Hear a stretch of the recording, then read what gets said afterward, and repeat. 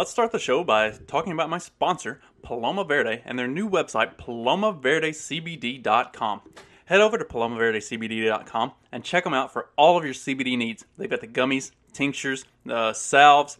So if you're needing anything to maybe chill you out, something to help you get mellowed out, something for your joint pain and stiffness, go over to palomaverdecbd.com and give them a check out.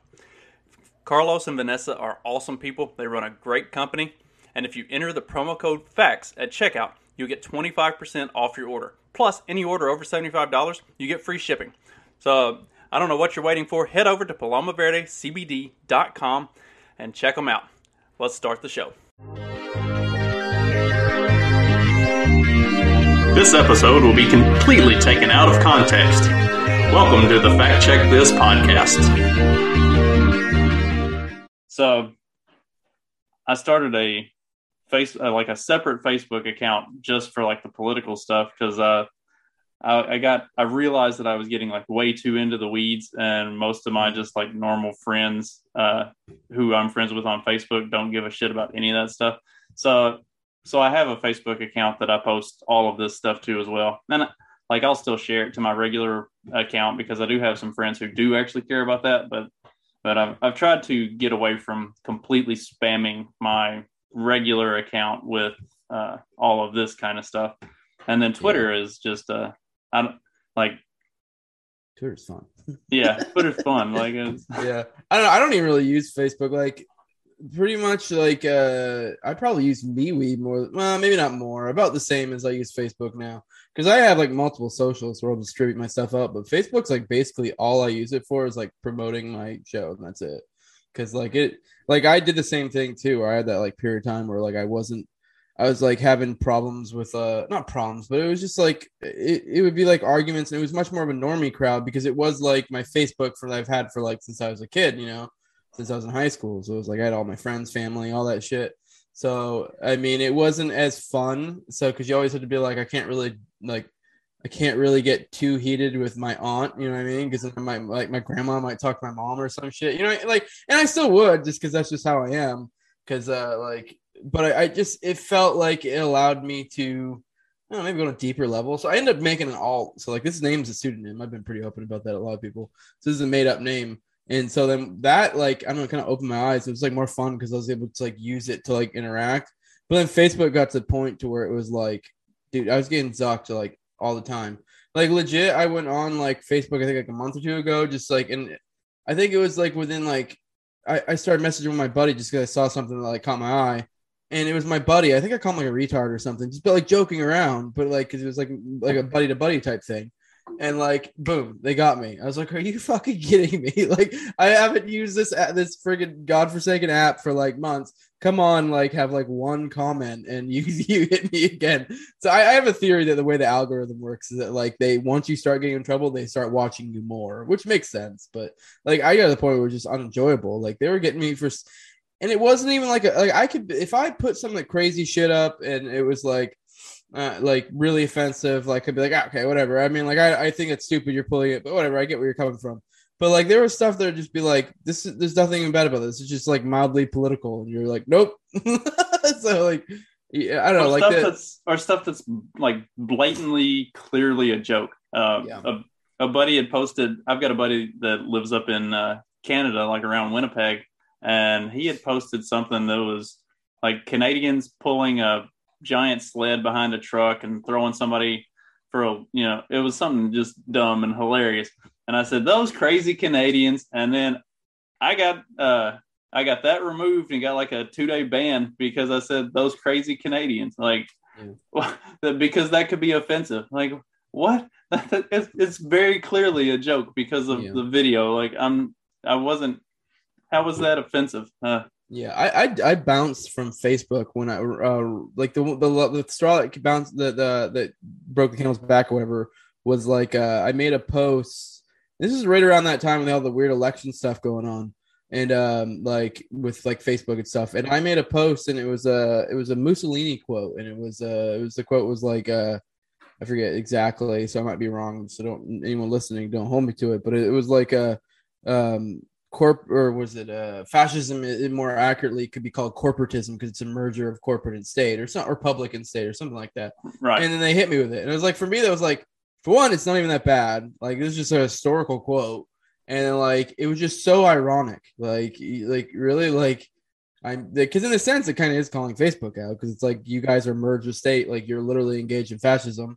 Like, that's what fascism does, is blurs the line of the state and what's public, or you know what I mean, or what's public and what's private or whatever. So that one, I was like, all right, I'm not using this other than just like promote or something, because I do have, like, I had a ton of connects on there. Although I don't know if they did some shit with their algorithm, because now I get like almost no traction on Facebook, even though I have like I had a ton of people on my Facebook who used to be popping, like, because I kind of like went crazy with that account because it was my alt. Like, with my first account, it was like I was a little more reserved because it was like it was for like family and friends and stuff. So, but yeah, I think Facebook definitely does take action to like clock you or kind of scale back the reach that you have. Like, when I first started doing this, I initially started out as just like short 10 to 15 minute like little videos that I would just kind of rant about something, and those would get 200-300 views on Facebook. And after a while, it started getting like severely, like, it went from, I was getting 200 to 300 views on a video to maybe 15 or 20, and like nothing changed. It wasn't like I stopped saying inflammatory shit or anything like that. Like, the topics didn't change, the way I approached it didn't change, the videos didn't change, the way I was uploading it, like, nothing changed about it. But all of a sudden, like, there's nothing there. And yeah, no, I totally get that. Yeah, I've seen stuff like that. It's, I don't know, and also for the Facebook one, it makes sense to you. I bet you they have something that's like, the more you engage with an app, the more it like extends your reach. Because, like, I mean, that would make sense. It kind of subconsciously incentivizes its usage. But, like, yeah, you definitely think there's that as well. Like, I definitely noticed that. Like, when I first started doing my podcast, I just came out of Facebook, and I had like a big old group that I was an admin of. Like, I was one of the main admins, and it had gotten pretty big, and it was pretty, like, I had a lot of engagement, a lot of stuff was happening. Like, it was already like branching off to separate chapters and stuff. And, like, I kind of, like, my podcast initially was to be kind of like an offshoot of it. And, like, when I first started, I was getting like literally when I first started, because most people, when they first start YouTube, it's like, or a channel or podcast or whatever, it'll be like, they have a handful of views. When I first started out, it'd be like a couple hundred for like each one. I mean, which isn't anything crazy. If for starting out, that's like really good. And then it like within like a couple episodes, like nosedive. That was right when they started like censoring. So I'm like, I just feel like they were like killing my reach. And it's like, I mean, not to say that like I deserve more. Maybe, to be fair, maybe they got in there and they're like, this guy's just starting out and he kind of sucks. But yeah, there's a lot of weird shit that goes on online. But around that time, I think if you were just talking about the right trigger words, then they were killing your reach. If you're not promoting the corporately sponsored narrative, then they just knocked it out. Yeah. But I wanted to talk about none of that kind of stuff, just because I've talked about that stuff way too much, and I've had a lot of fun watching and kind of following along on Twitter and elsewhere with you and the Tower Gang guys and some of the like the crazy shit y'all do. Like, it's hilarious and it's a lot of fun.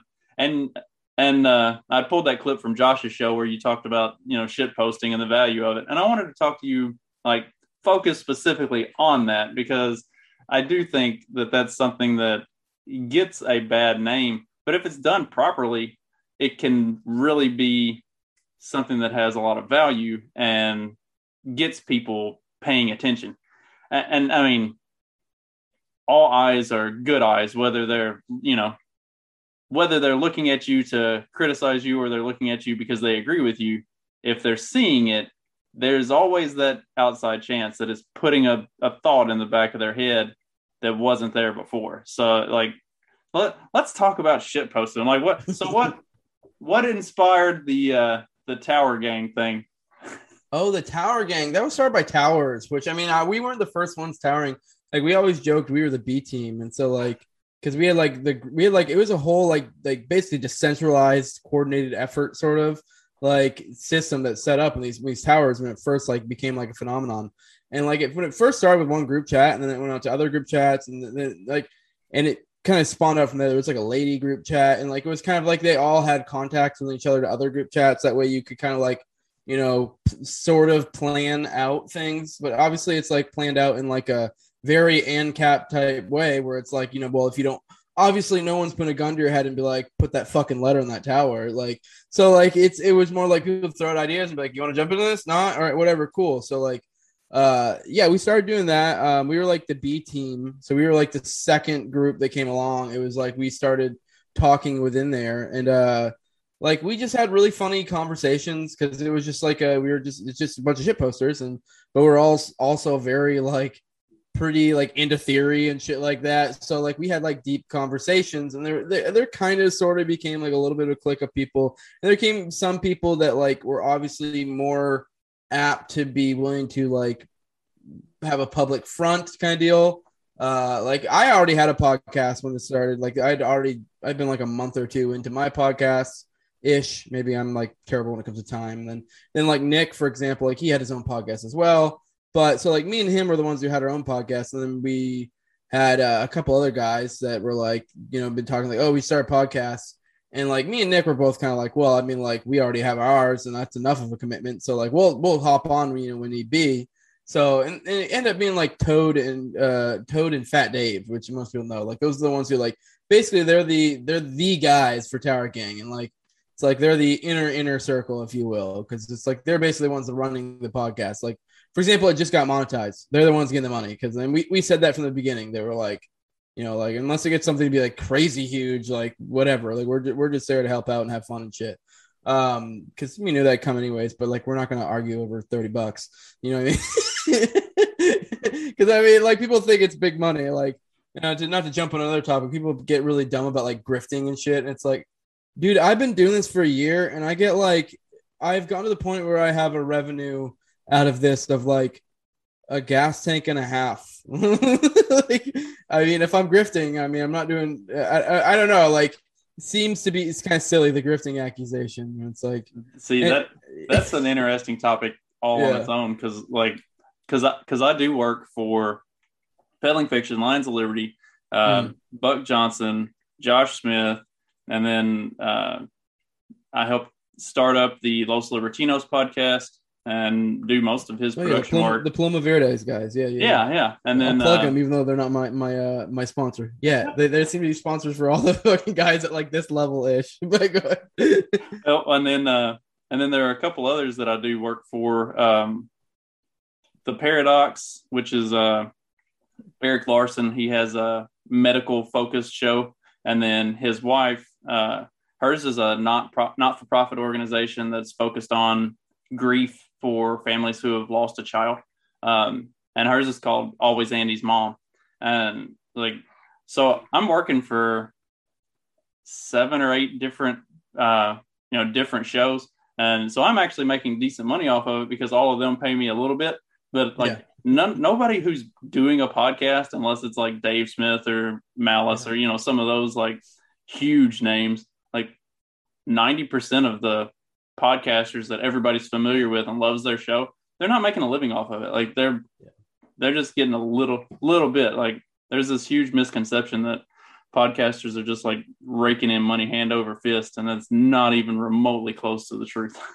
Yeah, I mean, shit. Like, for example, Pete just finally got to the point where he said he's like able to support himself, and I don't know his financial situation, but I bet you he's still even then probably like, you know, making things a little bit tight kind of deal. And he's a huge name in this movement. And then I've looked at I was a Patreon member for the Lions of Liberty guys for a while now, so I've seen their numbers. I mean, like I'm sure they have revenue coming in from other places as well, but yeah, no, it's nowhere near like it's what people think it is. Like, yeah, and even then, I bet you, like, say, even with somebody like Dave, I mean, I don't know what he makes, but I bet you, like, if you ask a random, you know, casual podcast listener what they think he makes, it's probably way higher than what he actually makes. And I mean, don't get me wrong, I think he's probably doing well, but still, yeah. Right. I think he probably does better off of some of the other stuff that he's got going on, not just the part of the problem. Like there's probably a lot of other things that he's involved in that maybe connected to that, but that's not like what's actually bringing it in, would be my guess. Which that seems to be thing. So for those listening, I mean, you probably can agree with me as well. It seems to be the way, if you are trying to make even a little bit of money, it seems to be diversifying and kind of be what you want to do.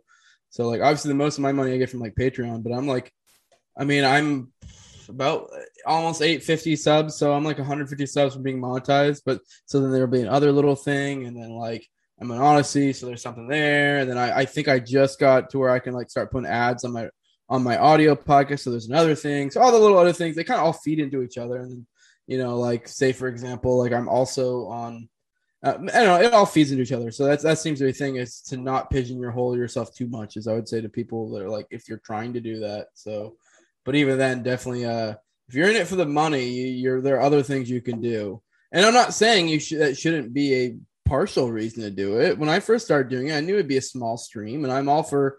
I like the concept of having multiple revenue streams. So this is something. Like I wasn't gonna do anything else with this time. You know, I have a wife, 2 kids. My wife works nights, so like right now my wife's at work, and I'm at home with the kids. So I mean, like they usually go to bed around 9ish. I mean, on weekends it's usually a little bit later, but like, so I would be doing nothing. I'd be reading or maybe watching TV if I wasn't podcasting. So, I mean, it was like, well, why not? So here I am. Yeah, I was kind of in a similar boat. Like I've gotten to the point where I really don't watch sports or any of that other stuff. Like I just kind of work on this stuff because like in the time that I would normally be watching TV or watching sports or doing something, you know, not productive, just sitting there rotting my brain out. Now I use that time to talk to cool people like you or work on shows for the different guys and like pull clips. And then I'm getting exposed to all kinds of content from all kinds of different, because, that not everybody has the same opinion, even though a lot of them can be closely aligned. When I'm working on Eric's show, The Paradox, he has very different opinions on vaccines and, different stuff because he is a medical professional. Like that's what he does for a living. And so he sees a different side of the world than what most of us do. And his reasoning may not be the reason that he feels the way he does, may not be the same as what somebody else who has the same opinion, what their reasoning would be. Like it's interesting to see all the different like perspectives and takes on everything, just from exposing myself to all of that. And I mean, I feel like that's way more productive of a use of my time than sitting around watching a basketball game or something. Like I found out about all kinds of books that I never knew of, and I love to read anyway. So it gives me, stuff to read and learn even more. No, I agree. I mean, I definitely think there's a place for leisure time, but it is also like, I don't know. I mean, for me, I guess maybe people have different amounts of leisure time they need. For me, like I like to have less, but I also like to enjoy this stuff because I do have good conversations, especially like Tower Power is just like shooting the shit with the homies. Like I don't know. I mean, this is still fun. I mean, it's also sort of semi-productive. We're throwing around ideas. And it's kind of funny. I was thinking while you were talking on that, like Gornowski's, I don't know if you've listened to him at all, his theory on like how we're mimetic creatures. And I don't know if he necessarily framed it this way, but being as we're mimetic creatures, being like, if you don't know what mimetic means for the listeners, it's kind of like copying. So like, kind of how you learn is by watching other things. And so because of that, it's kind of like the biggest disagreements are among those who are like, very, very similar. It's like only a tiny bit of difference amongst each other. And so that's why we argue like this amongst us, because like we see one small little inerrancy, not quite copying the rest. And that's where we have disagreement. It's almost like we're trying to hash it out to be like, get them to be somewhat to the same. I don't know if you necessarily framed it that way, but yeah, it is, which kind of is a discovery process to a sense to where like you're figuring out what's right or closer to right, if you will. So, but I mean, it's all fun. I think we got a little sidetracked, but we were talking about how Tower Power got created, right? Yeah. From I think we were touching on that. We kind of it's just started a group chat, and then once we got out of the group chat, like they started talking about doing a podcast, and then ta-da, we did, and like we kept the same energy that we had in there, and the towers were like, I mean, if you don't know what towers are, it's where you like that one of my famous ones is Daddies in Hell Pork Chop. They did on Meghan McCain, and I don't remember what she posted, but you hit it with a tower, and so someone puts the first letter and puts like a D, and then someone comes along and puts an A, and then you know it that way you have like a thread that's like spells out a word. And the beauty of it is it kind of creates like a mob effect, because like Twitter, it kind of like blows up notifications. It's like it also ups it in the algorithm, so it's kind of almost like a hack. So it's like, yeah, you may be like, you know, in a group chat of 20 to 40 people that have roughly an average of like 500 to 1,500, you know, followers. But it's like now you just essentially collectively made yourself into like a super account, you know, because you just like boosted the algo to where it's just like, you know, it's out there. So it's a good way to like, I don't know, kind of create chaos. And it's just fun. It's so cool because in a weird way, it is such an example of a lot of our theories. It's like just so decentralized and like, I don't know, it's beautiful in a weird fucked up way. But yeah, I mean, so God, I forgot I had a point. Yeah, no, fucking, and from there we started doing the Tower Power show, and we were kind of keeping that same energy. Initially, we were like more focused on towers, but they kind of died down because we still do them occasionally. But now, you know, it's more sparingly. So I feel like that kind of makes it so they're higher quality towers than we do.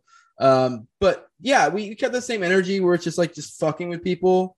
And it's weirdly, I think it was Dave was actually talking the other day about like, I think it might have been on the Timcast thing where he was talking about how Trump kind of like had a hack to essentially where like, I think they were giving him shit about the Rosie O'Donnell thing or whatever. You know, like, oh, you called women. Someone said, I can't remember when this happened, but he was like, they were giving him shit and they're like, oh, you said women are disgusting or whatever, blah, blah, blah. He was, no, that's only Rosie O'Donnell. And it's like, so, but people love that. And like the energy of like, no, I'm not going to back down. I'm not going to apologize. I'm going to double down, especially if it's something that you're like right about. I mean, like, you know, like, because he's kind of just like, I don't even know like what they're referring to him saying that. I have a feeling it was probably something out of context. Probably was him making fun of Rosie O'Donnell. Like, and they tried to frame it as he's making fun of women. Now you need to apologize. And he's like, no, fuck that whore. So like, it's that same energy. And weirdly, people, it works.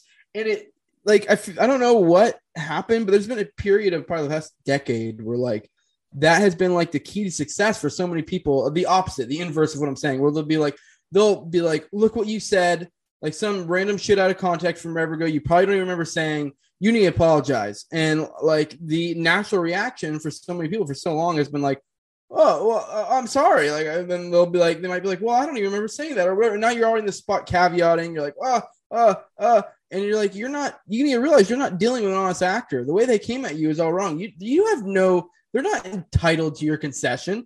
Fuck them. So like, if you have that energy, like, and I'm not saying like if you did something entirely fucked up and wrong to not, but if it's something like that, where it's clearly someone is trying to got you, apologizing never works. Like that is, they saw weakness and now they're going to attack. It's not going to be, they're going to be like, oh, okay. Well, thanks for apologizing. Oh, he's back in good graces now. You know, go ahead and, you know, he can go back on the news or whatever the hell. No, you're screwed either way. So you might as well like go down a boss if you even go down, because even when you do go down, like you look at people like, it seems to be in these major people they have tried to like fuck over, like the Alex Jones and stuff. Most of these people come back stronger.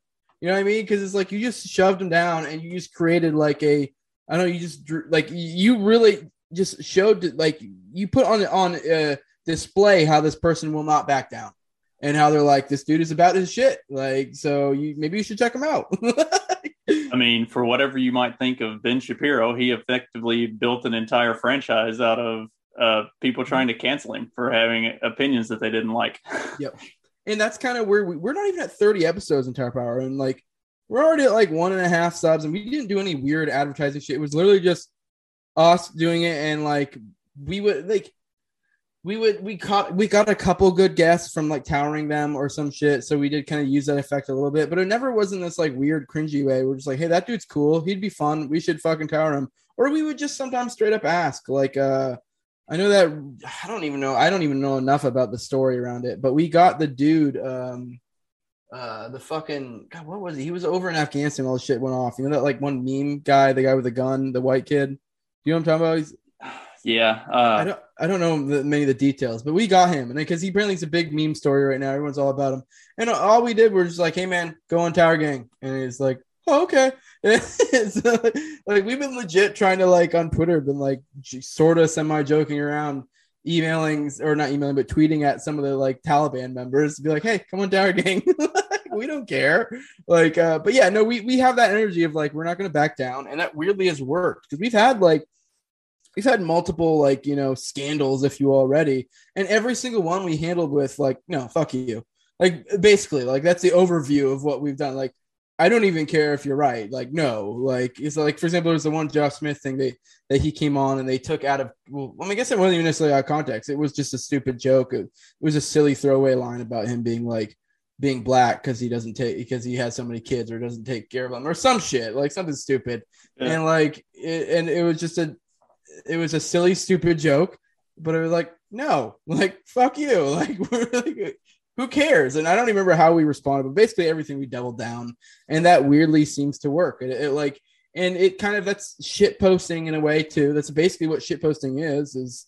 So we took that shit posting energy and made a show out of it. And well, I always say that we try to weave between pee pee poo poo and big brain time. So like we have fun, but then we'll like somehow bring it back to like theory or something smart. Like we kind of go in and out of that, so it's not entirely dumb. I mean, we had some episodes that are more dumb and some of them are more smart, but we try to weave in and out of that. And weirdly, I feel like this is all just like kind of a perfect parallel example of shitposting, essentially. You know what I mean? Because that's kind of what shitposting is, really. I feel like you need a good blend. Like you need a healthy mix of shit and just dumb stuff. Because if you're so entrenched in the super serious big brain theory stuff all the time, that can start to wear on you eventually. Like, we were talking about earlier, the personal time for stuff, and like you should also utilize your personal time for some stuff that or allows you to just kind of turn your brain off for a little bit sometimes. Like it's a good thing to do. My guilty pleasure is Mark and Remzo's Second Print's comic podcast. Like my son and I listen to Second Print Pod and read comic books and stuff like that all the time. Like it's really fun, and it's something to. Plus, a lot of the episodes and stuff they do like covers comic events from when I was like in my youth, really starting to get into comics. So it's stuff that I remember from being a kid, and then I get to go revisit it with my kid, who's the same age that I was when I was first discovering it. And like it's it's stuff that you need that outlet at some point in life. Yeah, I do the same thing when it comes to like reading. I what I'll do is I'll read like a smart fucking book, and then the next book I'll read will be like a comic, and then I kind of like because you do need to give your brain a little bit of a relaxing. You can't just always do the super big brain stuff. I'm the same way. I'm comics. I've listened to that podcast too. It's a really good one for those listening. Like you definitely should check it out if you're into comics at all. I was really excited when they finally covered Swamp Thing or fucking Alan Moore's run of Swamp Thing. Like that's a good run. I just this past weekend went to Comic-Con in Orlando. Well, it wasn't Comic-Con, it was Mega-Con, but same fucking thing. Me and my kids went, so it's cool to be able to do shit like that. I saw Ryan Otley, who's the artist of Invincible.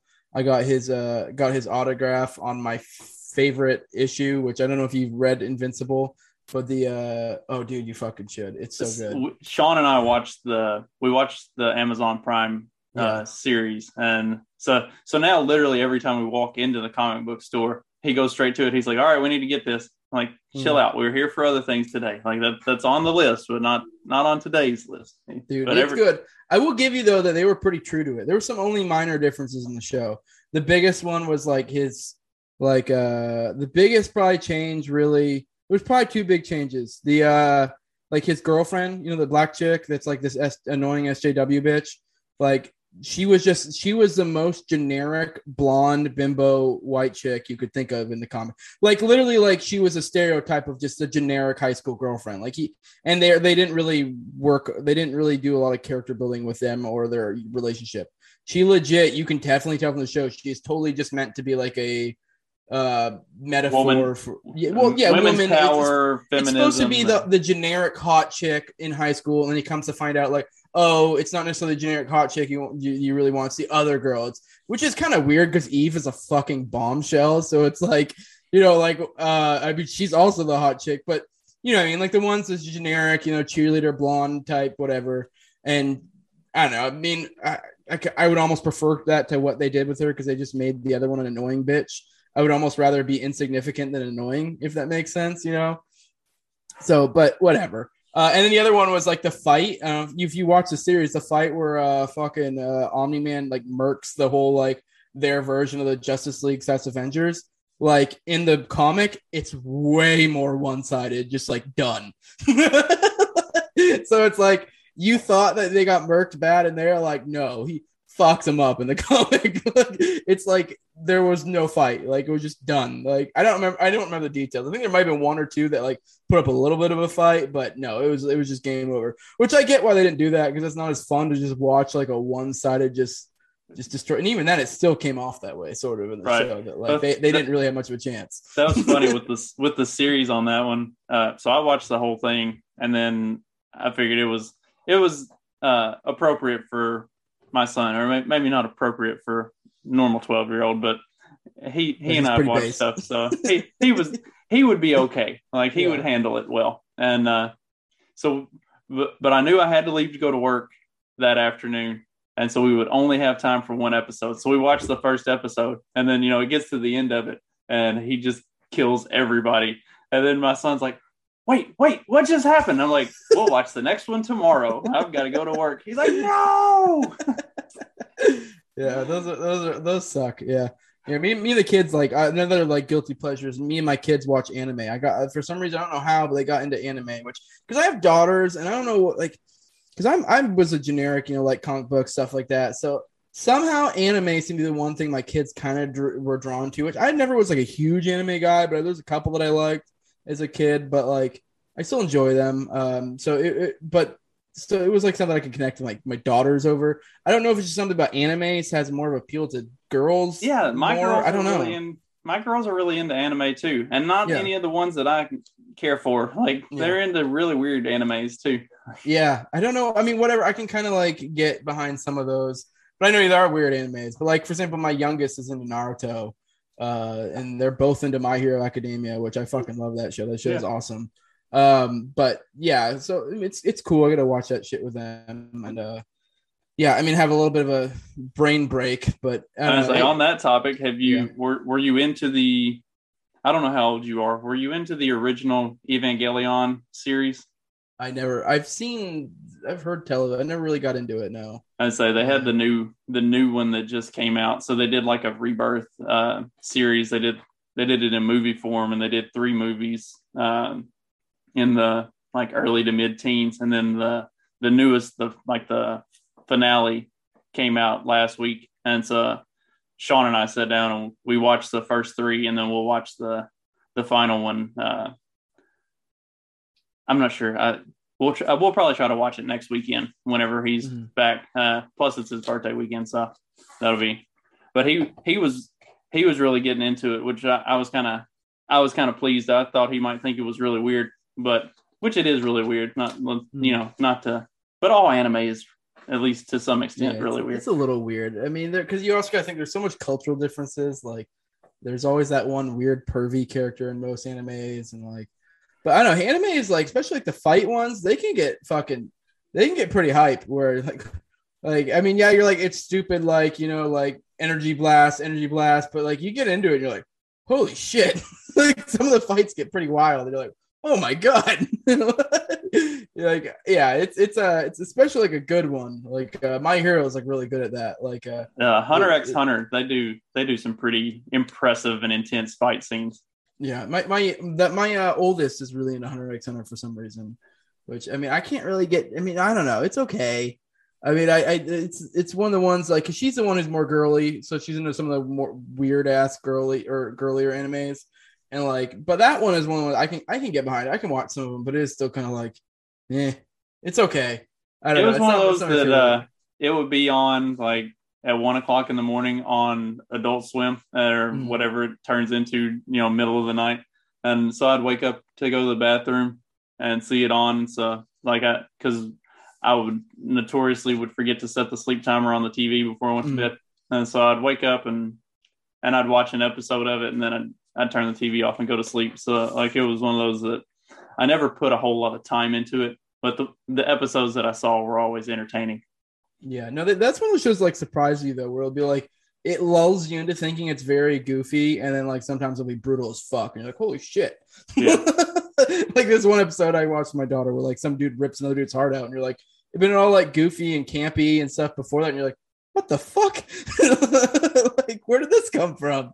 But yeah, it's I don't know. I mean, it's not necessarily for me, but it's a decent one, and it's one I can watch with my daughter.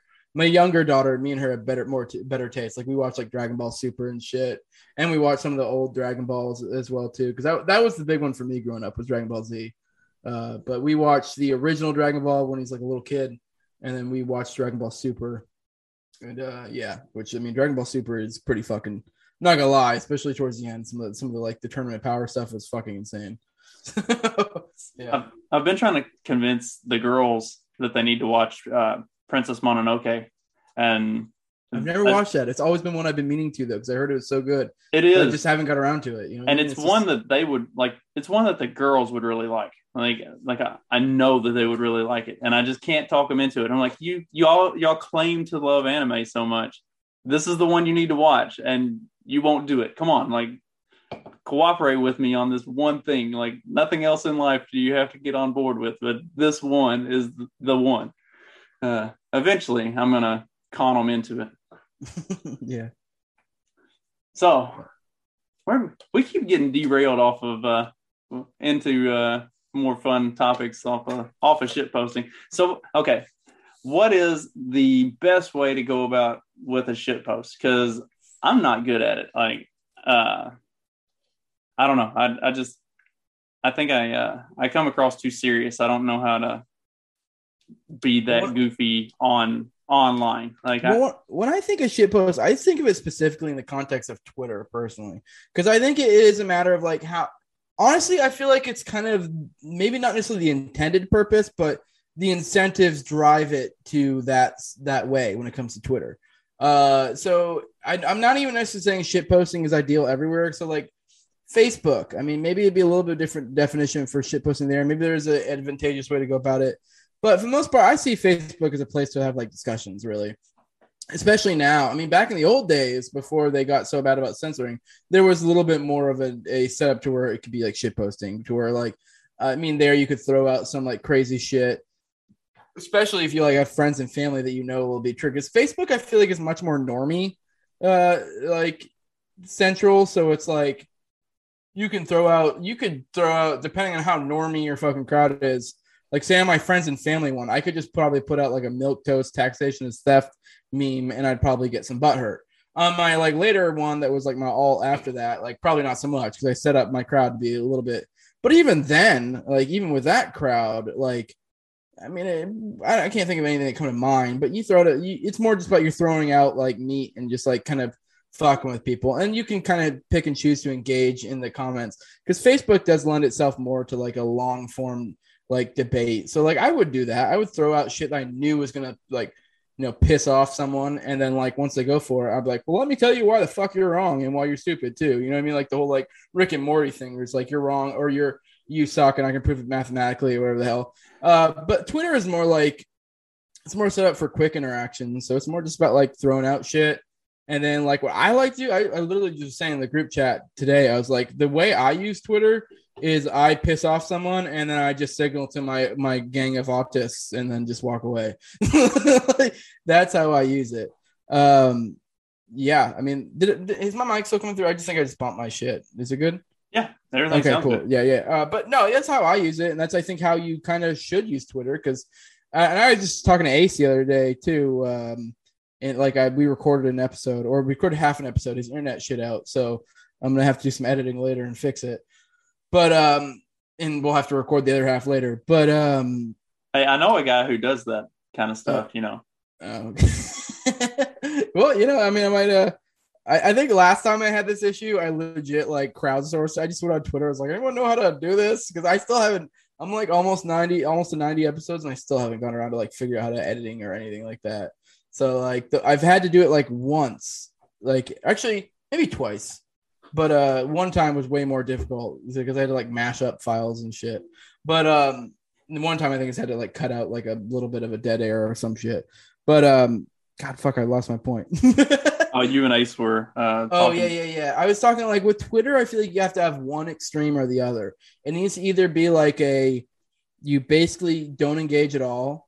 Like for example, I like legit just before we got on here, there was some, can't remember the post, but it was some post that was like if you have the ability to and you haven't gotten vaxxed and you're responsible for killing people. And all I did was post no. And like and like I kind of did that because it kind of like as a little bit of to put a little bit of bait on the hook.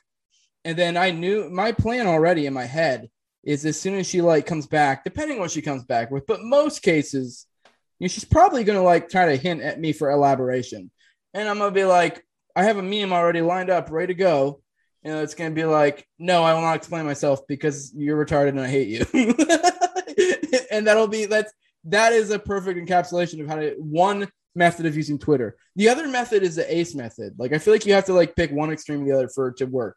And Ace will just like he has tireless like he will just debate with someone for forever and go full fucking autist and like just like so it's almost like a game of endurance or a game of like quick, you know what I mean? Like so it's gonna be one extreme or the other, I think. And I mean I guess I wouldn't call that shit posting. That's like legit engaging. But yeah, it's gonna be one or the other because the in between is just like and it's not really set up for engaging like that. It's not really efficient. And what the fuck? Oh, all right, that's weird. I just had a weird notification. It's a new computer and just some weird ass notification pop up. My bad.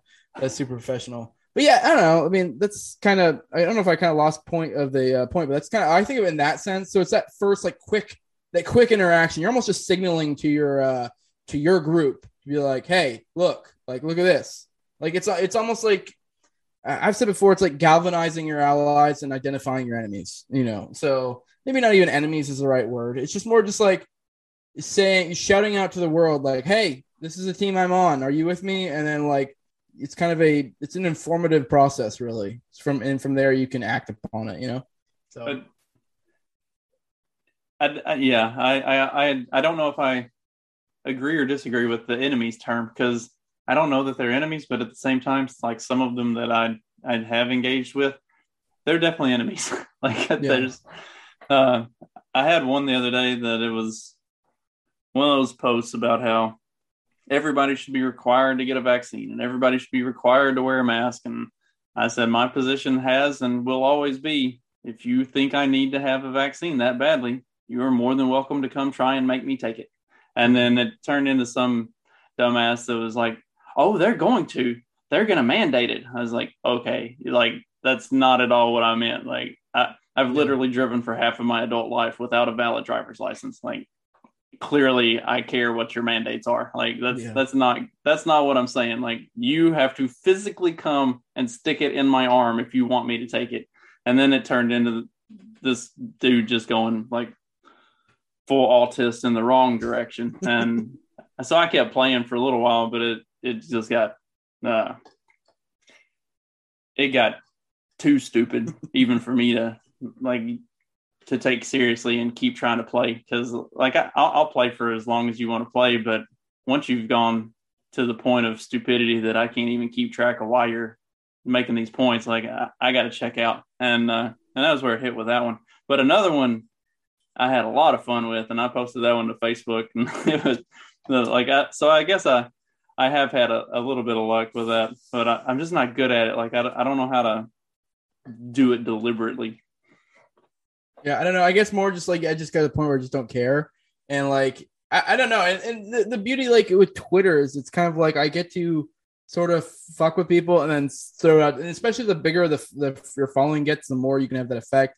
Because like I will like, for example, like that one with the chick that I said no, I immediately retweeted and didn't like her post, so that way I can like I threw it out to my followers, they see it, and like so they see I just said no, and it's kind of like and so it allows them to gauge. It's more just like I'm just drawing attention. I don't know. There's different ways to go about with shit posting, but Yeah, I don't know. At the end of the day, I feel like it's a process to facilitate self-segregation, and I'm all about it. So like, because I do think that's kind of the path of the future. Like, I kind of want to drive people into their, you know, philosophical, you know, fucking ways one way or the other. It's kind of a whole remnant concept, or it's like, you know, like trying to identify ours. But at the same time, I'm also trying to take those that have a certain other path and, you know, I mean, drive them that way. You know, I mean, like go, like you go be over there, like because. And I want that to start over time, you know, within the decades or centuries to be a little more like geographical as well. So where it's like, you know, and even then with maybe not even necessarily that with a lot of like the blockchain and like stuff like that type technology, you can kind of have like we can see in the future like something along the lines of like a panarchy where it's like, you know, the person next to you has agreed to live up under these terms and blah blah blah. I mean that's way out in the future, but like I do see in the future where it's going to be like you have these like areas of authoritarianism and areas of more liberty. So like I do feel like we probably may not or see technically anarchy as some people would like to see, but it's still like I don't see shit in like a binary. I see more of it's like a spectrum. So it's like you might have an area that has more liberty and this area has more authoritarianism, and you can kind of, you know, in a sense like have a market type thing to where it's like you can kind of, you know, if you want to go live in this like, you know, technocratic hell space over here, if somehow that appeals to you, you know, cool, go over there. I don't give a shit. Like, and I can be out here in the woods. You know, I mean, like, I don't mean woods. Like, people are gonna like, you know, straw man me and be like thinking I'm talking about like the Unabomber or some shit. Like, for example, where I'm at, like, I live in an area that's like everyone has like an acre and or more. It's like deeded out that way to where you have it's like every, you know, bit of land has over an acre. And yeah, it's more country, so it's all like a bunch of country dudes. Like today, my lawnmower broke. I had to fucking like my deck belt went out, like, and so I got like halfway down my lawn, just texted my neighbor, and he came over and did it. And then, you know, that way I don't have this goofy ass lawn. And so like this is you know, I feel like I have more liberty than someone who lives in like a city to some extent, and I want that phenomenon to continue. You know what I mean? Because I think I don't know if you've heard of Andrew from Popular Liberty. He has this archetropism idea, and he kind of sees, he kind of applies like the laws of thermodynamics to like power. And I'm kind of like essentially kind of hacking like what I think is in the future we should be trying to hack that to where it's like, okay, cool, yeah, where there's a constant amount, like it's almost like you have of power. So it's like we can concentrate that power in certain areas, and that will then allow other areas to have more liberty. So, and if anything, I feel like especially I feel like the more you create a larger contrast between liberty and authority, the more apparent it becomes.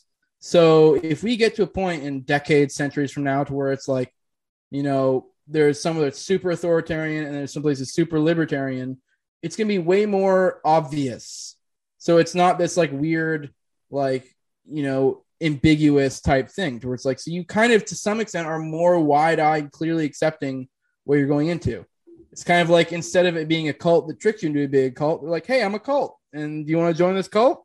Okay, I'll join the cult. And if some idiot wants to join the cult, have fun. I mean, who am I to stop you? And it's like in this future scenario, you're to some extent more believing. I mean, I guess you apply like you could say those that grew up within it are going to be a little bit more within the cult. It's kind of the whole like idea of like religions that drag you in. But well, I mean it's kind of like the idea of the Amish communities. Like you grew up in it, but you have the opportunity to leave, and more often than not, even after they, you know, go out and see the world, they go back because like there's community there, and there's something, you know, there's something to that I think we may overlook. But yeah, like it's kind of like that concept. Like you have the freedom of association, and you can choose to leave, and a handful do choose to leave, but the overwhelming majority don't, because like once you've got that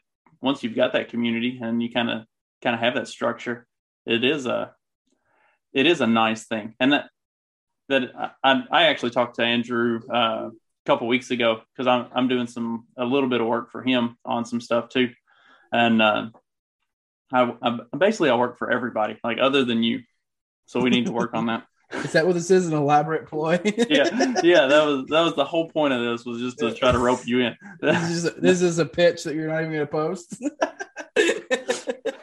But so like I have talked to him and I've listened to his stuff a lot, and like that's, people really do crave a power structure of some sort, and that is a scary idea for people, because like for me, I am very anarchist in kind of the way I approach life and stuff, but that's because I kind of consider myself my power structure. Like I have a farm, almost a farm in my backyard. Like I've got a nice big garden, and we've got chickens and goats, and we've got a neighbor up the hill that whatever we don't grow, he grows. And like we gave him some squash and he gave us some cucumbers. And like we have a tight little neighborhood where we all get along and we do cookouts together. And like if I need somebody to mow my yard, they'll come mow my yard. And, so we have that, that community, and we don't really need, anything else.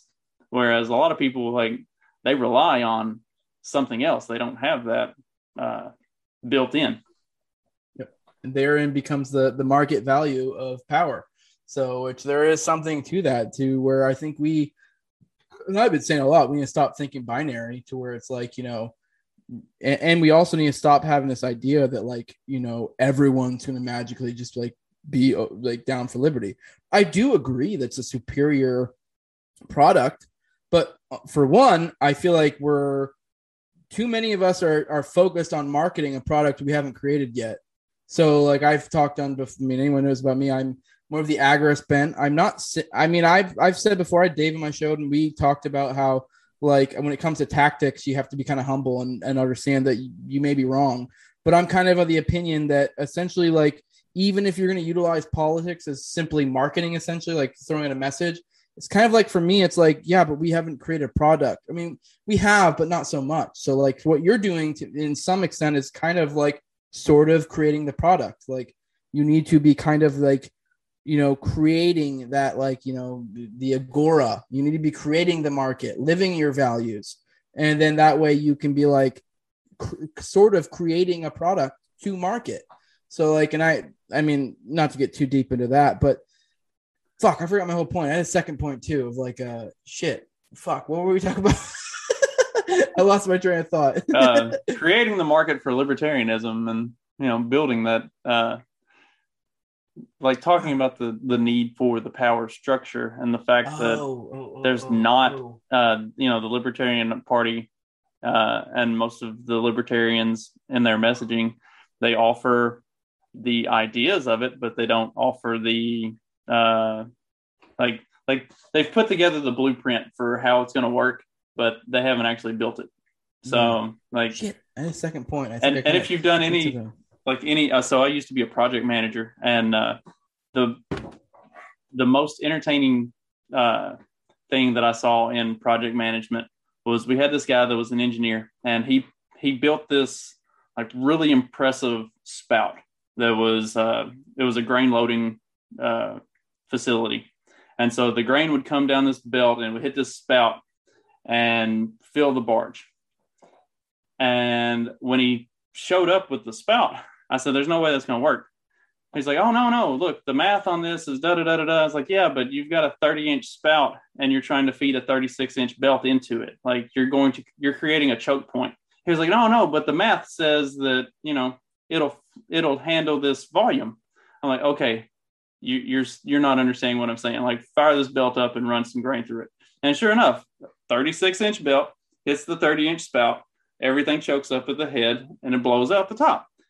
It's not rocket science, but we as libertarians, we're that engineer. Like, we've got the plan, but we haven't put it into practice. And anybody that says, there are flaws in your plan, we're like, oh no, but look at all of this. Look at the math. Like, the math says that it'll work, even though there's no real world application for it working. And so we need that real world application of it working so that people can see it, and also so that we can have the opportunity to see where it fails and what can be tweaked and fixed with it.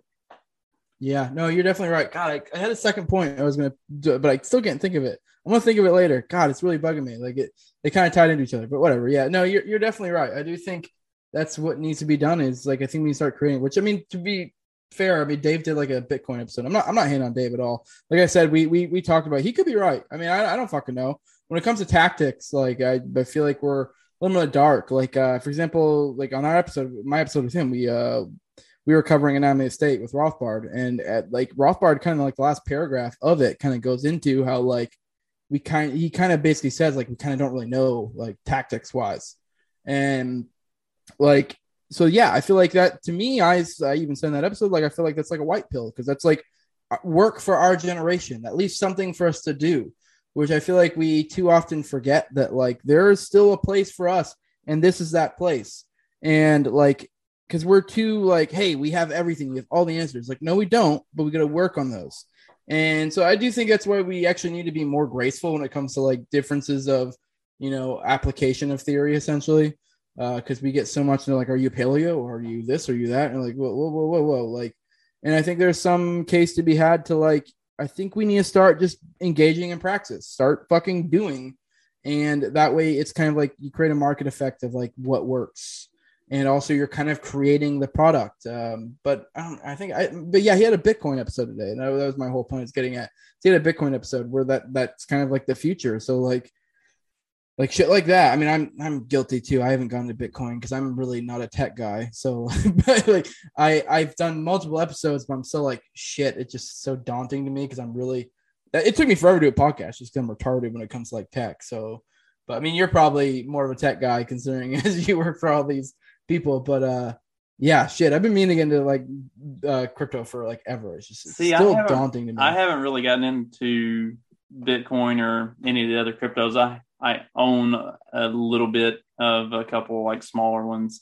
I have some library. Yeah, like I own a little bit of a couple smaller ones, but I haven't gotten real super into it just because at some point the entire monetary system is going to completely collapse, and I don't have a high level of confidence that cryptocurrency is going to be what replaces it. Like I feel like there's going to be some pretty dark times where it's much more feudal and less currency based and more goods and services based. So I just haven't put a lot of effort into getting into it because I can disappear off into the woods and take care of myself and my family without having to really deal with society all that much if I needed to. So yeah, I'm not saying you're wrong, but it's still, it's like, I think that I think it's going to exist no matter what. Crypto, I definitely do see as a future because I think it's going to exist no matter what. And I think you're not entirely wrong. At the same time, even if we do have a collapse, the internet's still going to exist. So crypto is still going to exist. We're still going to need a medium of exchange. So it's like, it may be more because it's like on that episode, they literally were talking about how like Cuba how they're using people like the collapsing nations have actually shown that a lot of those places use crypto more because it allows them to, instead of having this currency that's trash, it allows them to kind of like divert it into something that's a little bit better. And it's going to exist either way. But I do get what you're saying that like, if you're next door neighbor, if you have eggs, it's more valuable than if you have crypto or whatever. But at the same time, you do still kind of need a medium of exchange. So, and not everyone's going to be like, trading eggs. I know that's like the common example for everyone who likes to go full on back to the land is eggs. Because that's going to work. Eggs are probably one of the best examples of a currency and like a shit like that. Eggs are so easy too. Yeah. So, and like, I can see if we had like a crazy collapse scenario, maybe for a period of time, maybe the internet would be down in like a crazy collapse scenario, but it would come back eventually. So it's like, I don't know. I do see it's the future, but I get where you're coming from, where it's like, your chickens producing eggs is like, that's much more, tangible than zeros and ones on a screen. But I don't know. And if we're to the point to where we don't have crypto, I mean, it's kind of like, I don't know, we're fucked anyways. So yeah, I mean that's the perfect society for me. Then I really can disappear into the woods and just do for me and my own. To some extent, in the back of my mind, I've always been kind of preparing for that. I guess I started getting into more anarchist type stuff when I was in high school, and then I kind of went through my neocon phase early on in college, and then went back even harder into anarchist, and now I've softened a little bit in my older age, and getting into the libertarian side of stuff a little more. I always was aware of it, but I never really got on board with it. Just like it was all great ideas, but the anarchist side of me was a lot stronger. And so now I'm getting a little more back into like the libertarian side of stuff, and trying to be a little more involved in the political field of things, and be a little softer on that topic as opposed to just hardcore anarchy. But it's always in the back of my mind that one of these days I'm disappearing into the woods and never coming back out. I guess I kind of see it like a mix. Like I'm more of the agorist bent. I do think that, like, I was just thinking this in my head, that it's like I see the future. Like if we were ever to achieve an Incapistan, like probably within the next century or something akin to an Incapistan, it would be more like something along the lines of Amish meets cyberpunk. You know what I mean? Like to where it'd be like, yeah, I would feel like in that society, the American dream or the dream would be, you know, having a couple acres and a small farm. Because I actually think that does lend itself to, you know, like it's more decentralized. You know, you're able to like go to your neighbors, get whatever. But there is a little bit of utility to technology as well. So I do see like a merging of the two, to where it'd be like, you know, you'd have, you know, that like communities where they're making shit more, you know, within themselves. But at the same time, they're like, okay, cool, I'm going to trade with Bitcoin, or I'm going to do this or that. Because, I mean, there's a good medium of exchange. Technology is still going to exist, even as like rural doesn't mean technology does not exist. Like, I feel like those are just like, for some reason in our heads, people tend to put those two things at odds, as rural and technology, which, I mean, I can kind of understand, but yeah, I mean, I don't know. I guess that's the way I see it. Because I actually think like had we had like an infrastructure to where, let's say the American dream was, like I said, to have a couple acres and a small farm. If that was what the American dream was, and I'm not saying everyone has to have that. It's just that you would have more of that. Like that's what people strive for typically. I think that we would have done way more better during all this COVID shit, because it would just been a blip.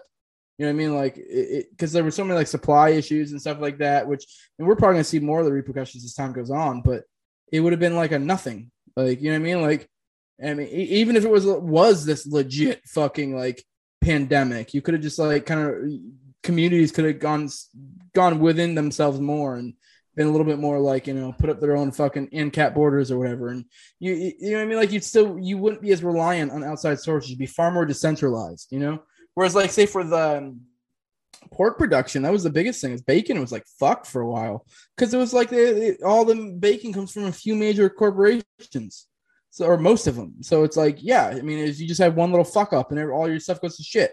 So wouldn't it make more sense to have way more small farms? Like, then you don't have this issue. Because the local farm raising hogs and the local butcher who knows how to process meat and do all of that can be way more efficient in when something like that happens for their community than what the big companies are going to be, which was very, very clearly proven out. Yeah. And that would be like the ideal thing, kind of piggybacking off what you were talking about. Like if everybody who just wanted to be a part of the system could go live in a big city and be part of it.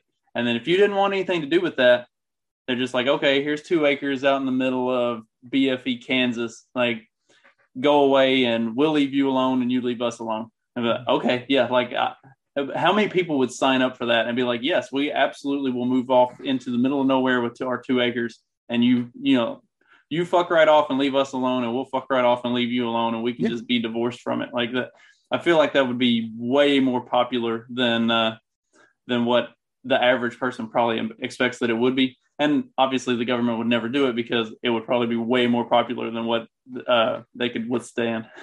I think to some extent that's like I've been kind of getting at, implying is I think that's what our future probably.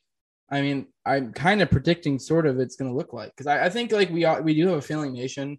The power, is like it's waning, and I think as this fucking behemoth is dying, it's going to start, uh, drawing back towards its areas of power, which are going to be like cities and stuff.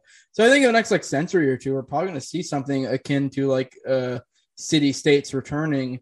And I think it's going to be, much more like a technocratic type shit to where it's like essentially we end up with like, hundreds of little North Koreas within fucking the United States, but they're like super fucking technocratic and everything's like, you know what I mean? Like way more, I don't know, it's like a cyberpunk North Korea basically. Well, so like, I mean, that's kind of how I see it. But at the same time, then you'll have people in the outskirts that like, maybe we'll have this idea that like, oh yeah, we're all America, but it's kind of this loose thing. We're like, yeah, but no one really fucks with us out here. Well, and to that point, like kind of something that Andrew's talked about a couple times on like with Pete and different shows is like talking about Rome and, Rome got overextended. And, if you transpose the U.S. map onto Europe and look at it, like there's some difference, but the U.S. government, centralized out of Washington, D.C. is kind of like the Roman power centralized out of Rome. Mm-hmm. And Rome was way overextended with all that area of Europe and Africa and over into, Asia that they were trying to cover. The landmass that Washington, D.C. is trying to cover is not terribly unsimilar, and they're stretched. And to this point, like the only thing holding it together has been, having governors that were on board. But if you see more DeSantis's and Kristi Noem's and like Iowa's doing a lot of stuff with at the state level to kind of nullify, and a lot of states are like putting forth nullification measures. Like as it starts to kind of break down like that, which, another thing I've been saying since high school is we are Rome. Like we are on the same trajectory as Rome and even accelerating it to some extent. Like, so it's going to happen, and it's probably going to happen in a very similar fashion. And then, like what they talked about with the fall of Rome, like it just became all of these governors or generals that then became the king of their province and took things over. And so I don't know if we end up with kings all over the place, but like, there's probably a very real possibility that when it falls, it'll end up kind of splitting itself up like that. And I'm all for it. I've been saying for a while that I don't necessarily want secession or even nullification, but I want like a soft secession, soft nullification. And I think that's going to be something we start seeing a whole lot more often. Yeah, maybe they do formalize it sometimes where it'll be like, we formally aren't going to do this law, or we formally aren't going to do this, or maybe there will be a state here and there that is like, we formally are like, we're breaking off. But I would actually far prefer to be what I'm saying with a soft secession or soft nullification, to where it's like, say with like Florida for the soft secession point, where it's like, okay, well, you're doing all that. Well, no, I mean, we're going to do what we're going to do. And yeah, maybe they don't pass a law or whatever. And, I know there's probably some fucking person out there, someone that's like, well, you can't do that because, well, it says here on this and blah, blah, blah. It's like, but at the end of the day, if they don't do it, they don't do it. So I don't, right. I mean, like you can be like, well, there's words on paper somewhere, but it's like, but if they don't do it, they don't do it. Even that's like me and my driver's license. So like, that's kind of how I'd like to see it going, is like to where places just start, more like just doing it, or, like say more of the rural areas where it's like, maybe there's some like gun law or some shit where it's, but nobody really cares. If I live out in the country, I swear to God, I hear all the time, I hear fucking what sounds like bump stocks. No, like I no one fucking cares. You know what I mean? Like it's like federal, like I know they're federally legal or whatever right now. No one gives a shit. I hear guns going off all the time, like because I live out in the country. No one cares, and it's like I doubt any cops going after them. So in a sense, that's kind of like a smaller example of what I'm saying. kind of a soft nullification. Yeah, maybe more of an individual level or community level or whatever. But if we can start expanding that energy more and more to where it's like, yeah, there are laws, but I don't know. They only kind of come up if we're really trying to string someone else up for some other shit. You know what I mean? Like some chomo over there, whatever. We'll fucking get him for this other shit he's got that he's not supposed to do. But whatever. I mean, we don't really care about everybody else. Like, who cares?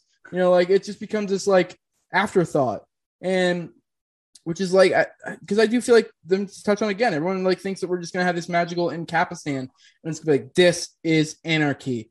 But it's like I feel like it's far more likely it's gonna be that like I don't know. Say your example of living out in the woods.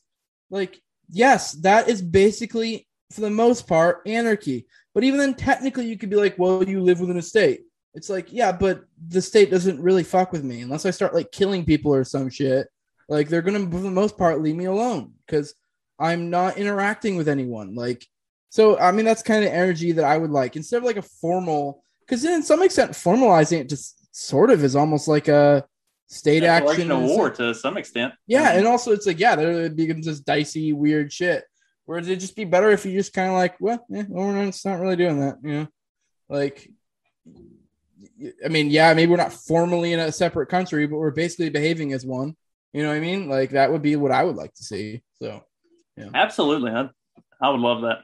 Well, we ended up talking very little about shit posting and got into all kinds of other fun stuff, but it was a lot of fun, and I really appreciate it. Give you a chance to plug everything you got, and then we'll continue the conversation about me coming to work for you. This is I'm Jose Galison of No Way Jose. You can find me on the No Way Jose YouTube channel. I'm also on all the major podcatchers. I'm on Odyssey as well. If you'd like to give me money, patreon.com/No Way Jose 2020. I think that's all my plugs. Oh, Twitter at Galison Jose. That's it. That's all I got. So thank you very much for joining me. This was a lot of fun, and we may have to do it again sometime. Yeah, for sure. Definitely. Thanks, Jose. Mm-hmm.